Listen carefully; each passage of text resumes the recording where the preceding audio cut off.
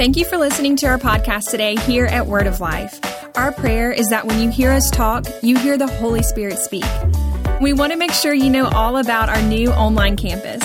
Visit thelifeonline.cc to find our brand new platform where you can find short messages on topics like prophecy, forgiveness, healing, and so much more. Each month, we release multiple new series for you to be able to grow in the knowledge of God and the Bible. So check it out at thelifeonline.cc. Thanks for listening and enjoy the message. Turn in your Bibles with me to the book of Luke. We're going to look at Luke chapter 15 in verse number 25 here. Jesus here is teaching a parable. We said last week a parable was a story Jesus would make up to illustrate a spiritual truth. We said people forget facts, they remember stories. And so out of that, Jesus taught in stories a lot. And we said whenever you read a parable, to always look for God in the story and then to always look for you in the story. And so we found God last week as a loving, gentle Father. How many of you know God is a loving, gentle Father? He is not an unjust judge. He is not someone who is looking to condemn you or hurt you. God is a loving, gentle Father. And the prodigal, we found ourselves in him that so many times, right, in your life and mine, we're not perfect. Anybody not been perfect? Anyone? Yes, me too. He was not perfect. He had lived a life of sin. And this life of sin had made him feel like he was not worthy. Not worthy of love, not worthy of the Father, not worthy of being blessed. He had this sense of shame about him that made him think that from here on out, I'm going to have to prove to God and to everyone else that I can become worthy. And then once I prove it, they can give me whatever they want to give me. And the Bible says, and this may be my favorite part of while I've been studying this, the Bible says, while he was still a long way off. And that just gives me so much hope. Because have you ever felt like I'm going back to the Father, but I still feel a long way off.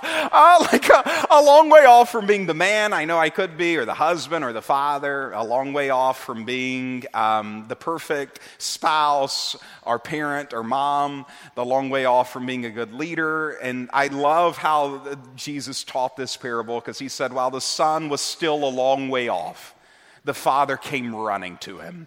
And how many of you know today, if you feel a long way off, the Father is running to you and will embrace you and love you back to life.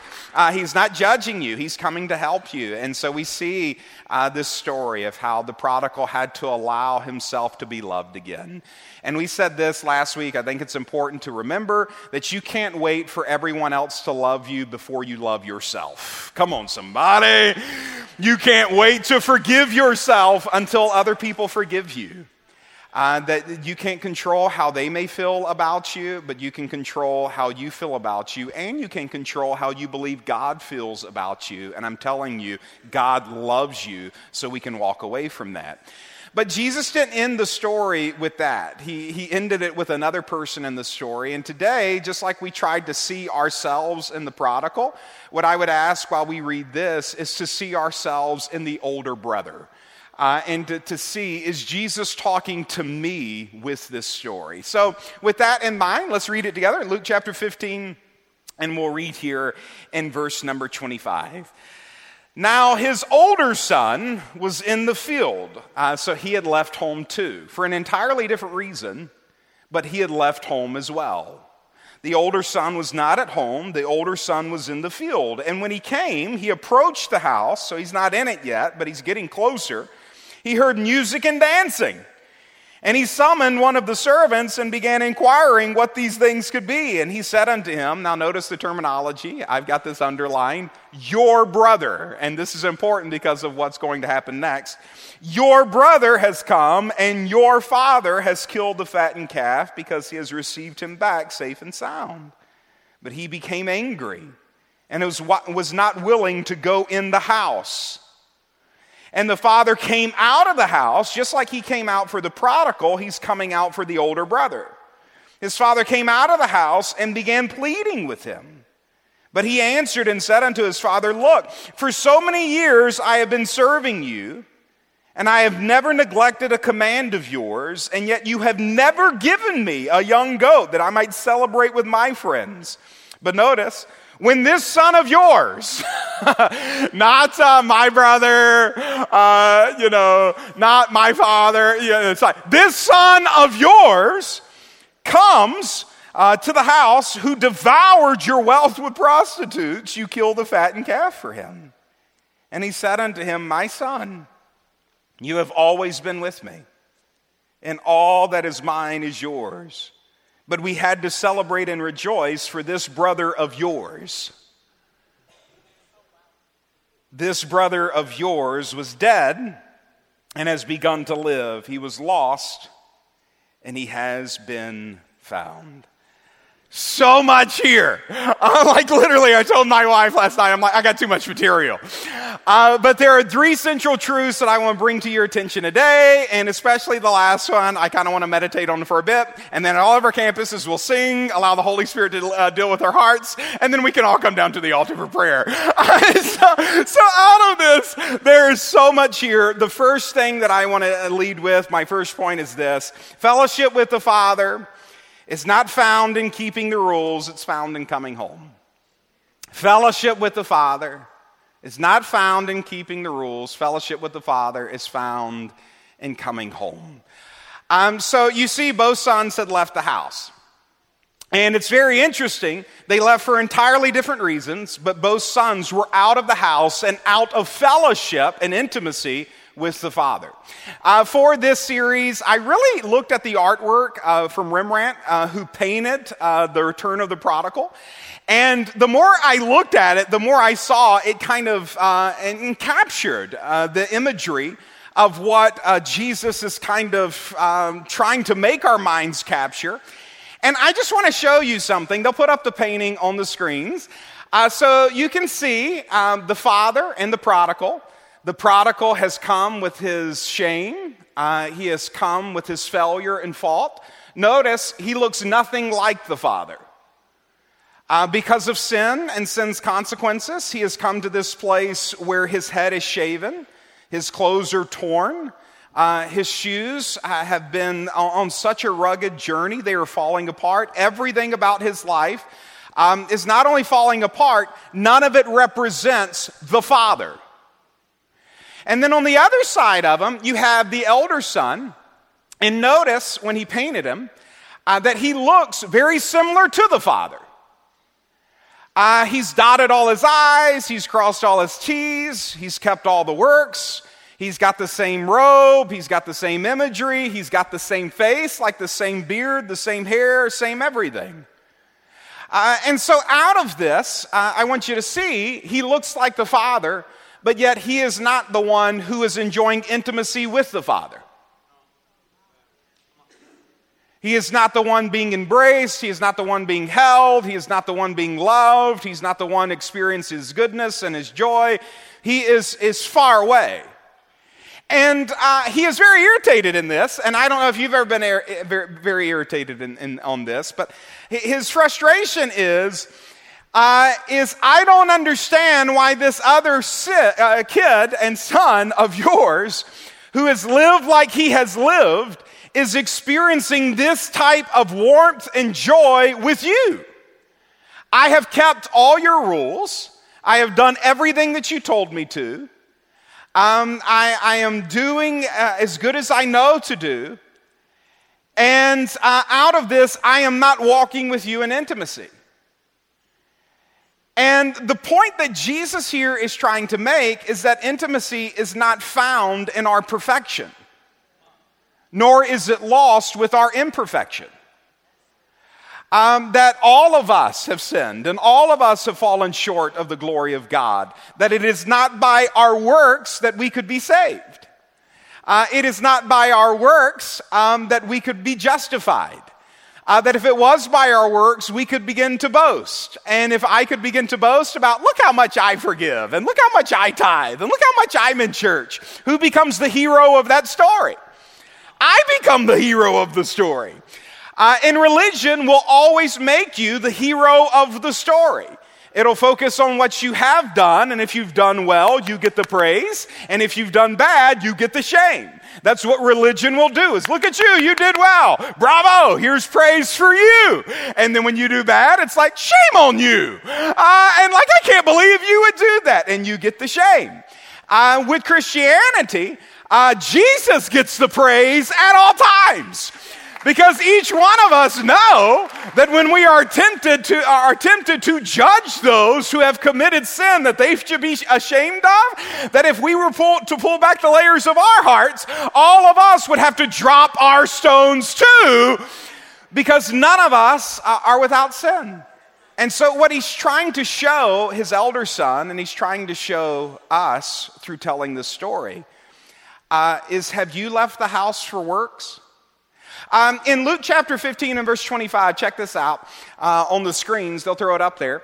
Now his older son was in the field, and so the father came to him and said, come to the house. So just like the elder son was out of the house and the prodigal was out of the house, we see them both away from the father and away from the house. And so the father's heart is to do what? To get both of them in there. Both of them not just enjoying him, but enjoying the joy found in the house. But one had left the house for an entirely different reason. The prodigal left the house for sin. The elder son left the house for work. And maybe in your life you have been like the prodigal, where you went through a season of manifold temptations, and it just seemed like on every side of you, like for a lot of us this happens when we're younger, on every side of you there's this temptation to like leave church, leave God, not pray, sin, all these types of things in the world that just seem so attractive, and they begin to pull us away from the Father. But what I've seen is, for those of us who kind of become like professional Christians, we lose that kind of temptation to drift from the Father that way. And instead, we drift from the Father in a much more subtle way. We drift for work. That life begins to become so busy, that there's so much going on in the field that needs to be watched, that needs to be cared for, that needs to be tended to. That when we leave to go check on those things, my life has become encaptured and enraptured by what is in the field versus what is in the Father's house. And I find myself getting tired and stressed and irritated because I'm more in the field than I am in the house. And the Father has to come and plead with us. It's like, you can leave that work stuff alone. Come into the house and be with me. And what I have seen in my own life is whatever is obtained must be maintained. And over the course of 20 years, the strength to maintain something, I have honestly found, has cost me more than even the strength to obtain it. The strength to maintain a marriage is often more than the strength to obtain a marriage. The strength to maintain a child is greater than the strength to obtain a child. The strength of maintaining a facility is often greater than the strength of obtaining it. And so we go to war and we fight for this life, and we find our lives expanding and growing, and we obtain. But the more we obtain, the more we must maintain, and our fellowship begins to drift from the Father because our focus is on the obtaining and the maintaining. And we're obtaining it more with this than we are with this. And our work has pulled us away from the Father's house, and the Father comes to us and says, would you drop the work and just come be intimate with me? Come and fellowship with me. Like the embrace is not found from your perfection. The embrace is found for those who come. And what I've seen through Scripture is this is the narrative. Like one of my favorites is Revelations 3 and verse 20. They'll put it up on the screens, and it just says Jesus is looking, and he says, behold, I stand at the door and I knock. And if anyone, I love that, if anyone, the sinner, the saint, if anyone hears my voice and opens the door, I will come unto them, and I will fellowship with them, I will sup with them, and them with me. And so what he's trying to say is that in all of our lives, whether you're the prodigal and you've lived in sin, or whether you're the elder brother and your life is now more sustained by your works than my grace, that no matter who you are, I will come and I will knock on the door of your heart. And if you will come to that door and you will open it up and you will come and be with me, I will fellowship with you. I will embrace you. I will help you. I will love you back to life. I will bring you back into joy. Because don't you see here how the elder brother was in this situation where his life was void of joy, just like the prodigals? That it was for an entirely different reason, but his life is just cracking at its seams, and nothing is working the way it should because he has drifted from the embrace of the Father as well. The second thing I see in this story is that someone else is getting what he has been desiring for no other reason than they came to the Father. And he's so vexed by this and frustrated by it that he says the following in Luke chapter 15 and verse number 29. He says, "But he answered and said to his father, 'Look, for so many years I have been serving you, and I have never neglected a command of yours, and yet you have never given me a young goat so that I might celebrate with my friends. But when this son of yours comes, who has devoured your wealth with prostitutes, you kill the fatted calf for him.'" And he doesn't even understand what he's saying, but he's giving himself the answer. He's like, "My whole life I have worked to obtain what you are freely giving." I wonder how many people are working for what they should be praying about. And he's in this situation where he's like, I've got all these hopes and desires. And you hear him verbalize what his desires were. Like, I want friends to come and see that a fatted calf has been killed for me. You see, like, and this is why the Bible is genius. And this is why it's got to be studied and not just read. He is pointing at something that's in people. He knows his children. He knows us. He says, I want to be seen as important in front of my friends.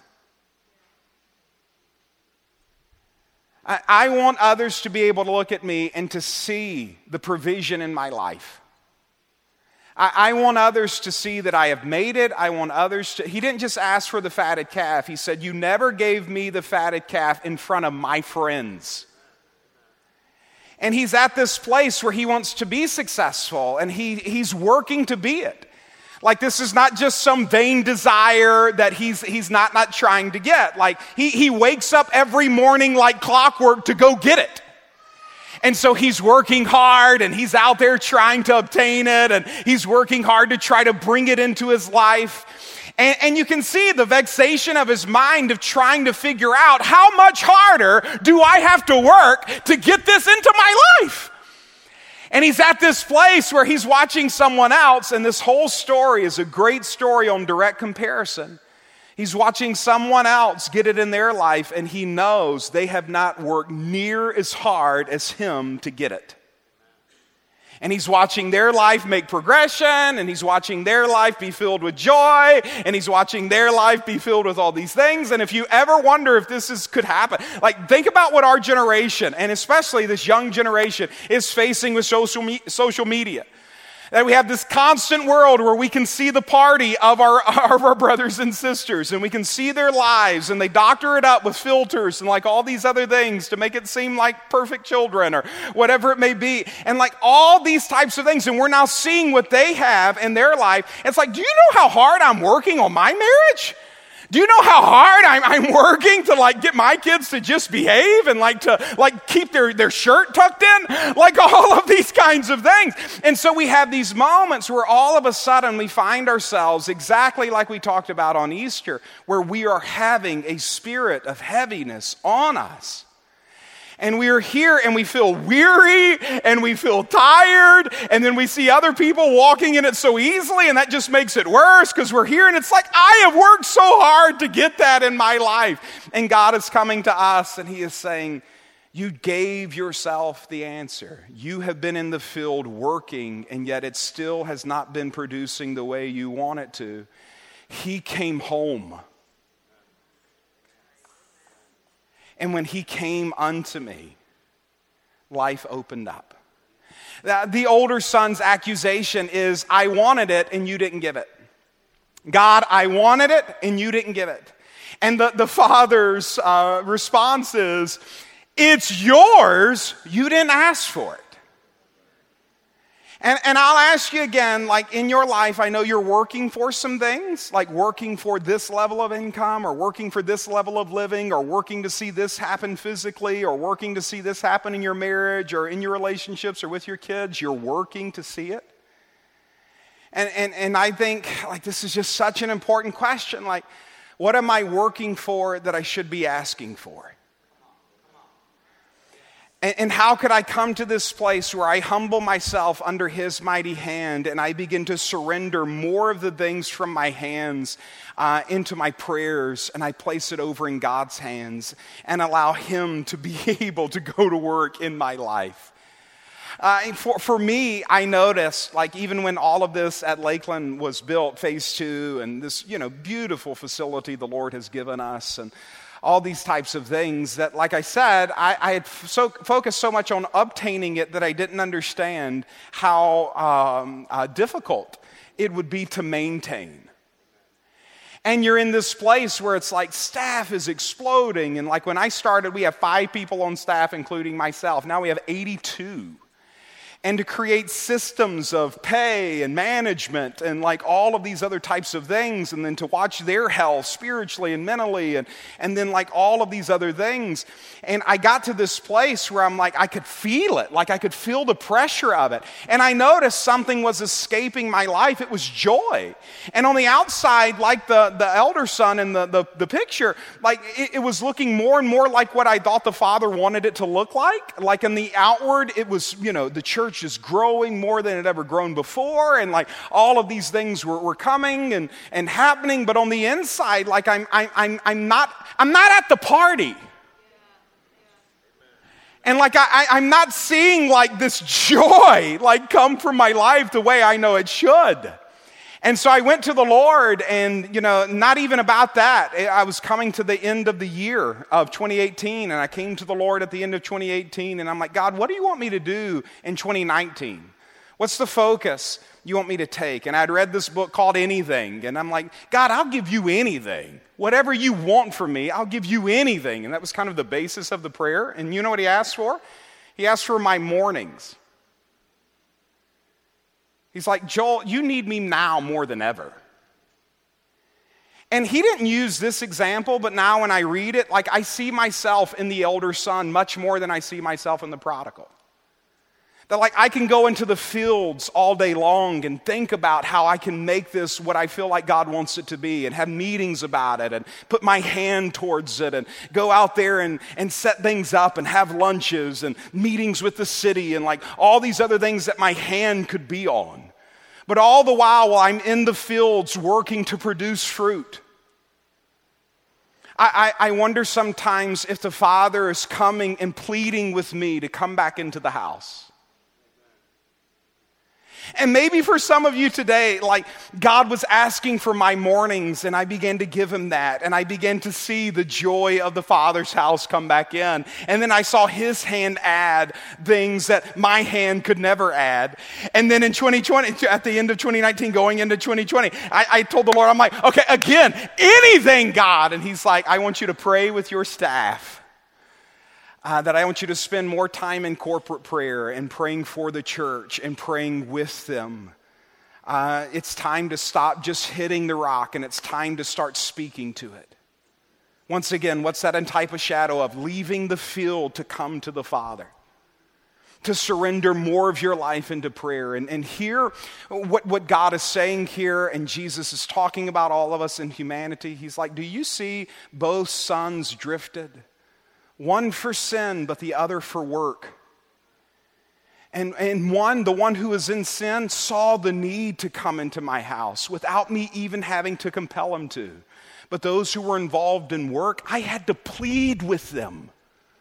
Would you please come into fellowship with me and watch what I can do for you if you do? You will feel my embrace, but you will also see the movement of my hand.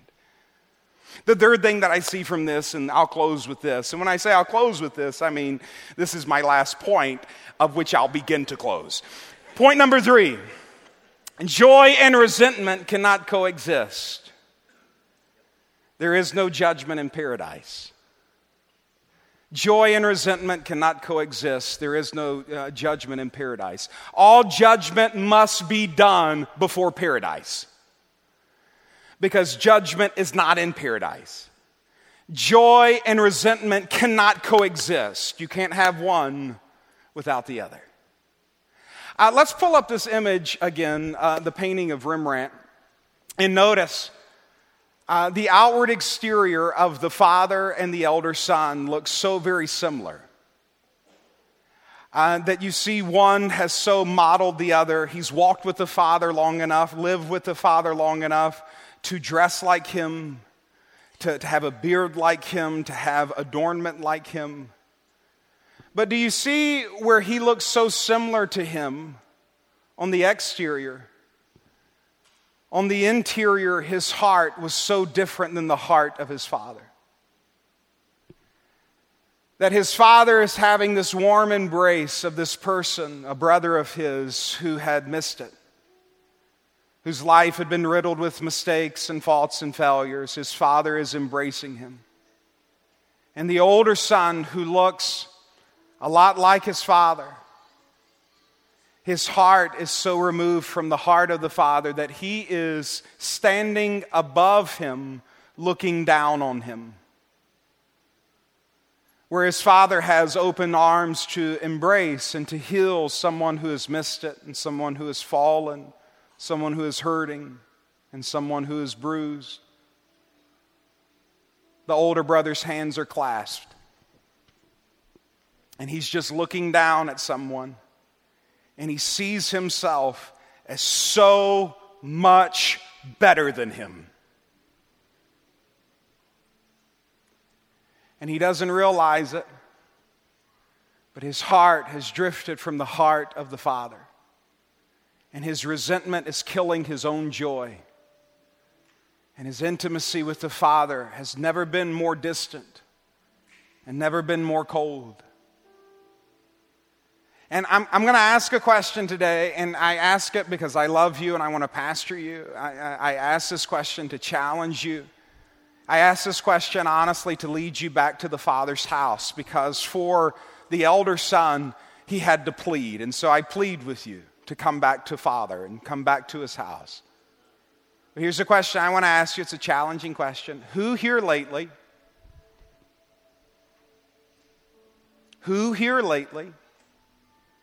have you been looking down on?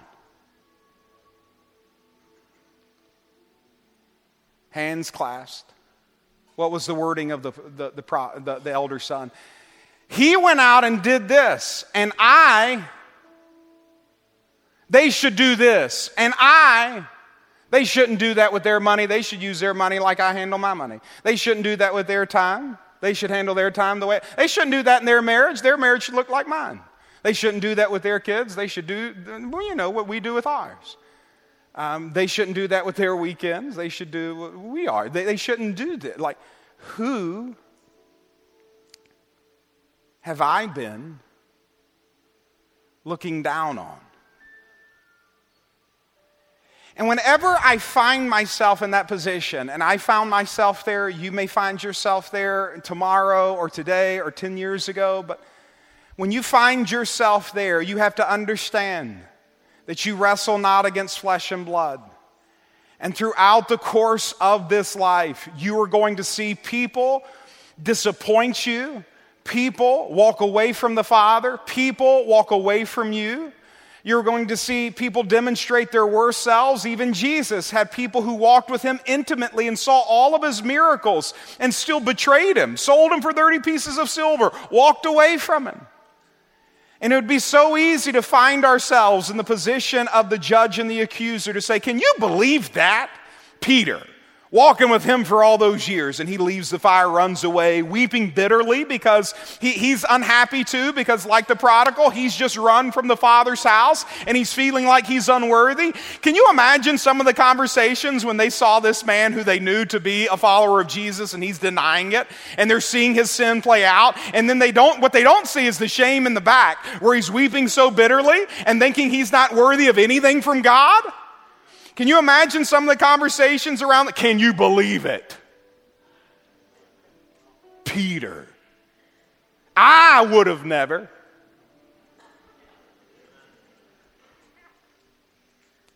And the whole time, someone else's sin has now made me sin.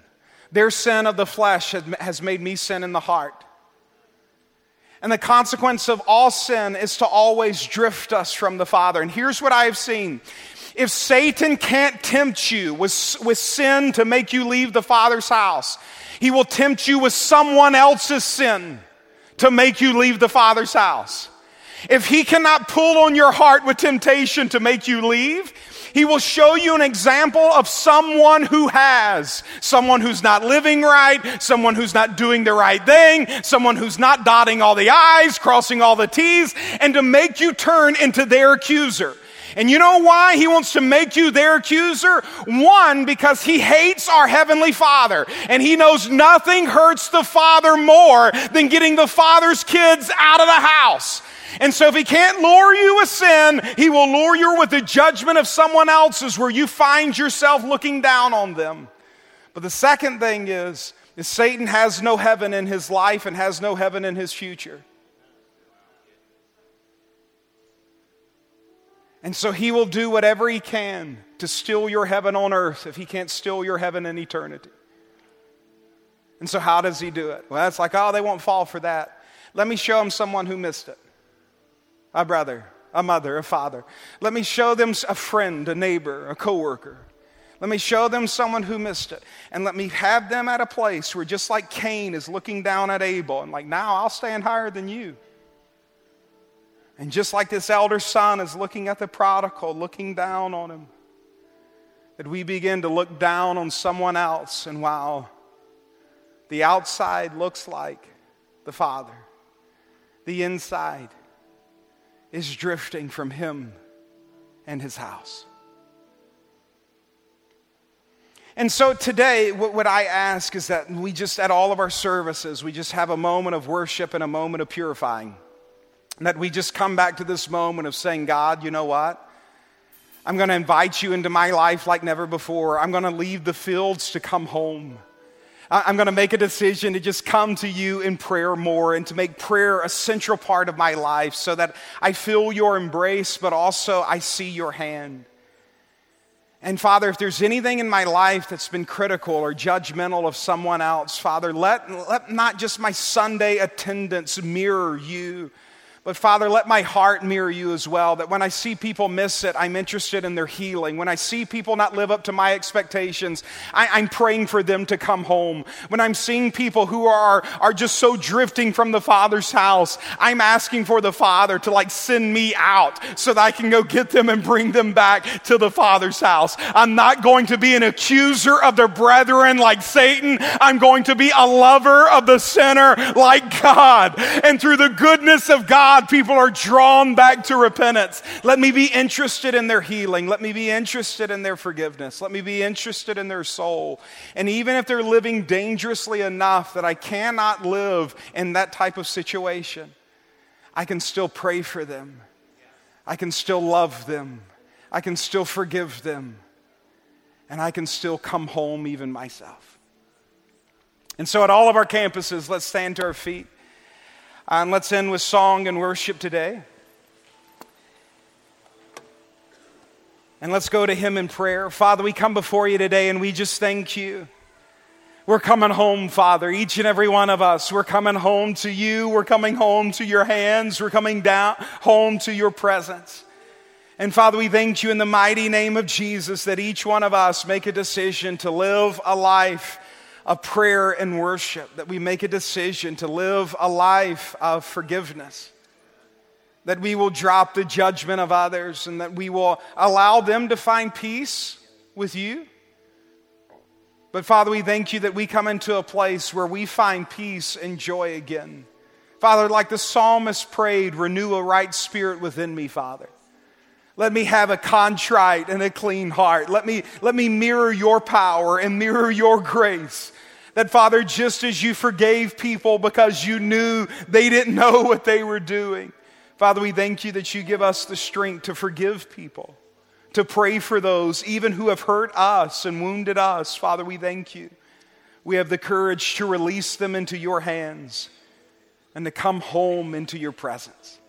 Father, we love you today, and we thank you at all of our campuses as we worship, that your Holy Spirit would fill that place and allow us to have a moment with you that cleans our hearts and strengthens our life to live out this word. We love you, Father, and we thank you for it in Jesus' name. Let's worship the Lord today.